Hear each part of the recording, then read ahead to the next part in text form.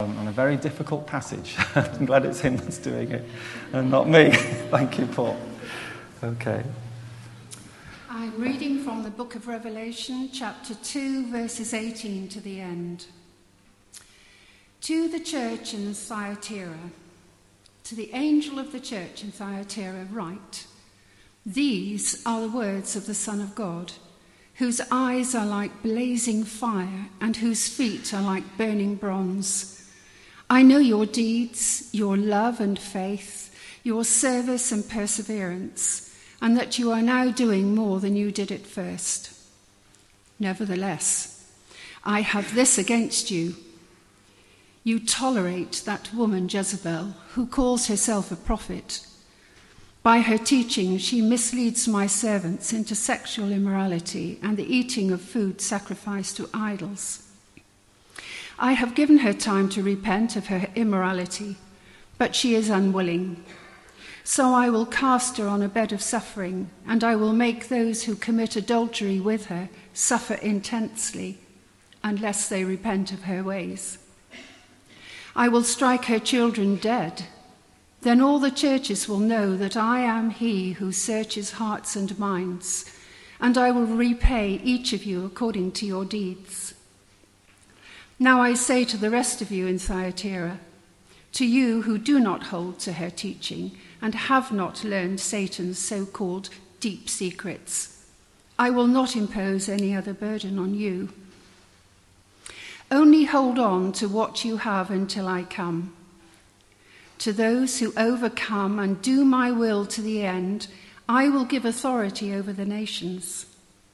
They will rule them with an iron scepter.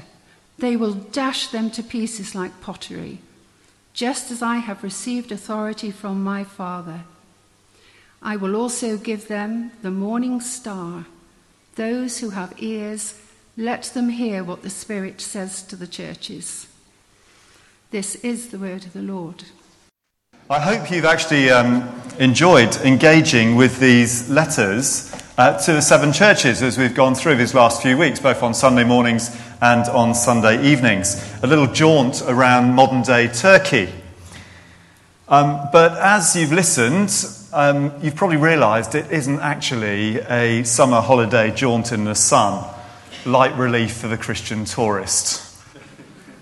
This is serious stuff, as we get a sense of how Jesus sees his church and his desperate desire that his church shines out in the darkness. And on our travels this morning, we've reached this place called Thyatira. It's a pretty inconsequential sort of city.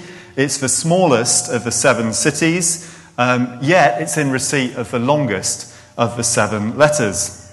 So we've travelled 45 miles southeast of Pergamum to a place whose main claim to fame was its textile industry and its various trade guilds. More about those in a moment.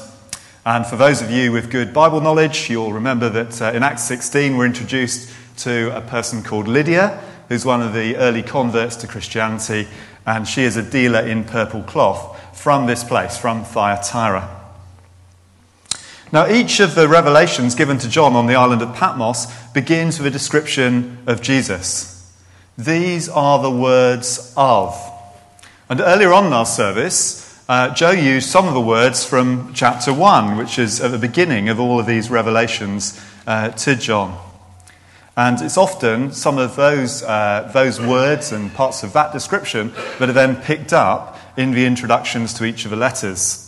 So, to the church in Ephesus, we had, these are the words of him who holds the 7 stars in his right hand and walks among the 7 golden lampstands. To the church in Smyrna, it was, these are the words of him who is the first and the last, who died and came to life again. To the church in Pergamum, these are the words of him who has the sharp double-edged sword. And then this morning, these are the words of the Son of God, whose eyes are like blazing fire and whose feet are like burnished bronze. These words are really significant as an introduction to this particular letter. We're reminded these are the words of the Son of God. There is great authority between these quite harsh words. And we have this image of Jesus, the Son of God, with eyes like blazing fire and feet like burnished bronze. Bronze feet reference to the bronze refining industry in Thyatira, but I want us to particularly hold on to that image of Jesus with eyes like blazing fire. This image may not be 100% perfect, but I think it's helpful in the context of our reflections this morning. Today we hear from the one who truly sees, who sees the reality of our lives and the life of his church. He sees beyond the superficiality and sees with depth. Jesus has piercing vision and cannot be deceived.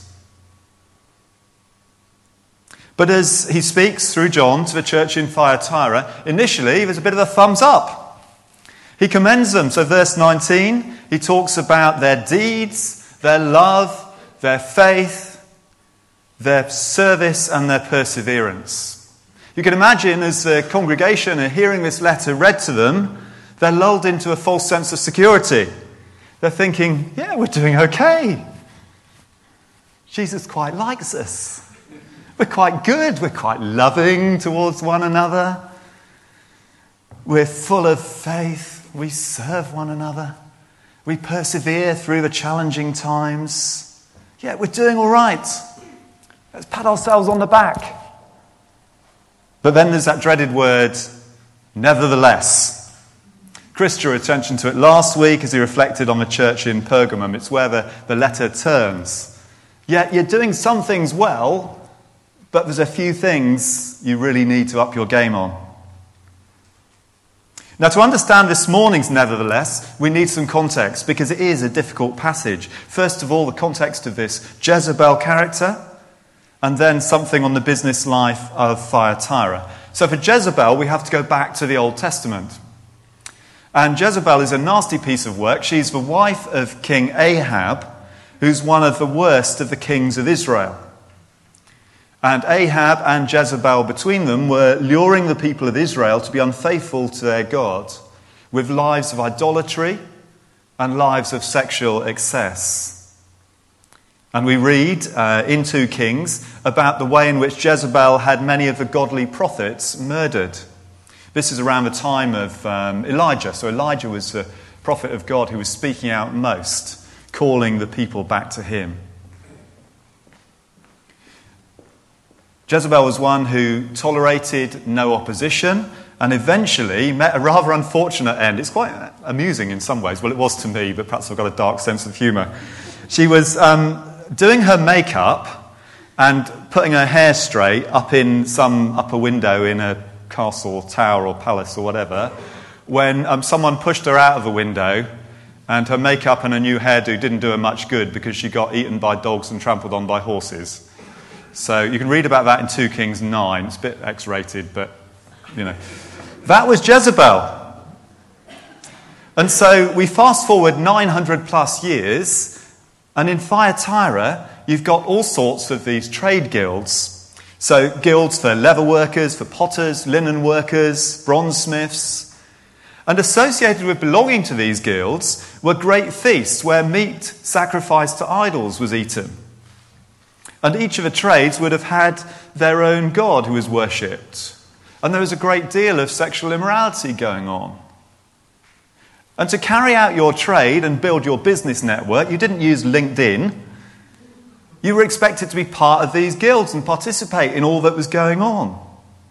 And it seems that a self-proclaimed leader in the church, codenamed Jezebel, is teaching that it's perfectly okay to call yourself a Christian and be a part of these guilds with all that they represented. And so there were these fledgling Christians who were joining together to worship, who were no doubt praying together and sharing bread and wine together, and had this aura of respectability about them.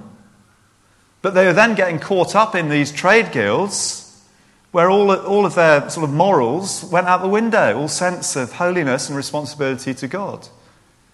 And Jezebel, this self-proclaimed prophetess, was saying, it's all right, don't worry, God won't mind that. But the Jesus of piercing eyes sees the reality and has very harsh and direct words to say to them. And his language is deliberately harsh and intense because these things matter. Through John, Jesus is saying, you simply cannot compromise like this. Be holy as I am holy. God's heart is that people repent, turn away from evil and back to him, because the evil of humanity is offensive to our holy God. And we're told that the Jezebels of this world will get short shrift on Judgment Day. If we're to go to the Gospels and we're to turn to Matthew 18, we'd read this, verse 6. If anyone causes one of these little ones, those who believe in me, to stumble, it would be better for them to have a large millstone hung around their neck and to be drowned in the depths of the sea. Those were words of Jesus. That's how, passionate Jesus is for his people, his loved ones. And when people start pulling his loved ones away from him, distracting them, then there is a harsh judgment. We've got it all wrong when we just portray a soft-touch, lovey-dovey God who doesn't care about how we live our lives and isn't bothered about the evils and the injustice of this world. Because God's heart aches. God's heart aches over the effects of climate change and our apathy towards environmental issues. God's heart aches over the over-sexualization of our culture. The fact that the average age at which young people first access pornography is age 10. His heart bleeds over famine, over people drowning in the bid for a better life away from oppressive regimes, over all forms of abuse, over the gap between rich and poor. The eyes of Jesus are on us. They're compassionate eyes, as we're reminded of regularly in the Gospels. But they're also piercing eyes that see the reality of our world and weep. Those eyes that see led Jesus to the cross. Jezebel's was a voice which drew people away from their true calling. Maybe we look at it today and see it as a rather sort of blatant trap and voice and something that could easily be avoided. But we all know it's easy to be blinded to the truth and to be lured away from lives of total submission to God. Just as some in this fledgling church in Thyatira were being led astray and succumbed to false teaching and temptation, so we can easily be deceived. Temptation might be blatant, or it might be something really, really subtle. Attitudes slowly creeping in. Habits or behaviours just creeping up on us and gaining a grip in our lives. And God gradually is shifted from first place down the hierarchy. Sins of commission, where we choose deliberately to dishonour God, and sins of omission, where we stop doing things which honour him. And all of us, every single one of us, is open to that temptation to being distracted. If you think you're standing firm, be careful you don't fall, we read elsewhere. And as a church community, we might get sidetracked. Hopefully it won't be from false teaching from any of us at the front, or even from one another. But there are still temptations there. And even with the incredible opportunities we've got with the new reordering project, we must make sure that, as Joe's reminded us this morning, it's all about mission and it's all about the people who God loves. That the building itself doesn't become an idol to us. The Son of God sees and grieves over our frailties and failings. And yet this letter ends not with condemnation, but with encouragement. And we see that if we keep short account with God, if we turn back when we fall into sin, if we seek to do his will and live his way, there will be a reward. And the faithful servants of Jesus will one day share in his rule and reign. Now, I can't even begin to grasp what that looks like in reality, how it works. But I sure want to be a part of it, and I hope you do too. Jesus says we will receive the morning star, generally believed to refer to the fullness of life with Christ himself. So it means that as we reflect on this passage and others in this series, we need to be honest with ourselves. We need to be honest with ourselves as individuals and honest with ourselves as a church community. Where are the places where we are prone to wander from God's ways?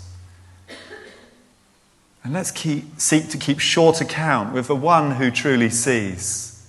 And let's persevere in seeking after him and serving him with those characteristics which were commended at the beginning of the letter. The love, the faith, the service, the perseverance. Until that day when we do indeed receive our full inheritance. Amen. And as an expression of our desire to put God first and stay focused on him, we're going to sing again, and it's an old hymn but put to a new tune. Take my life and let it be consecrated, Lord, to thee. So let's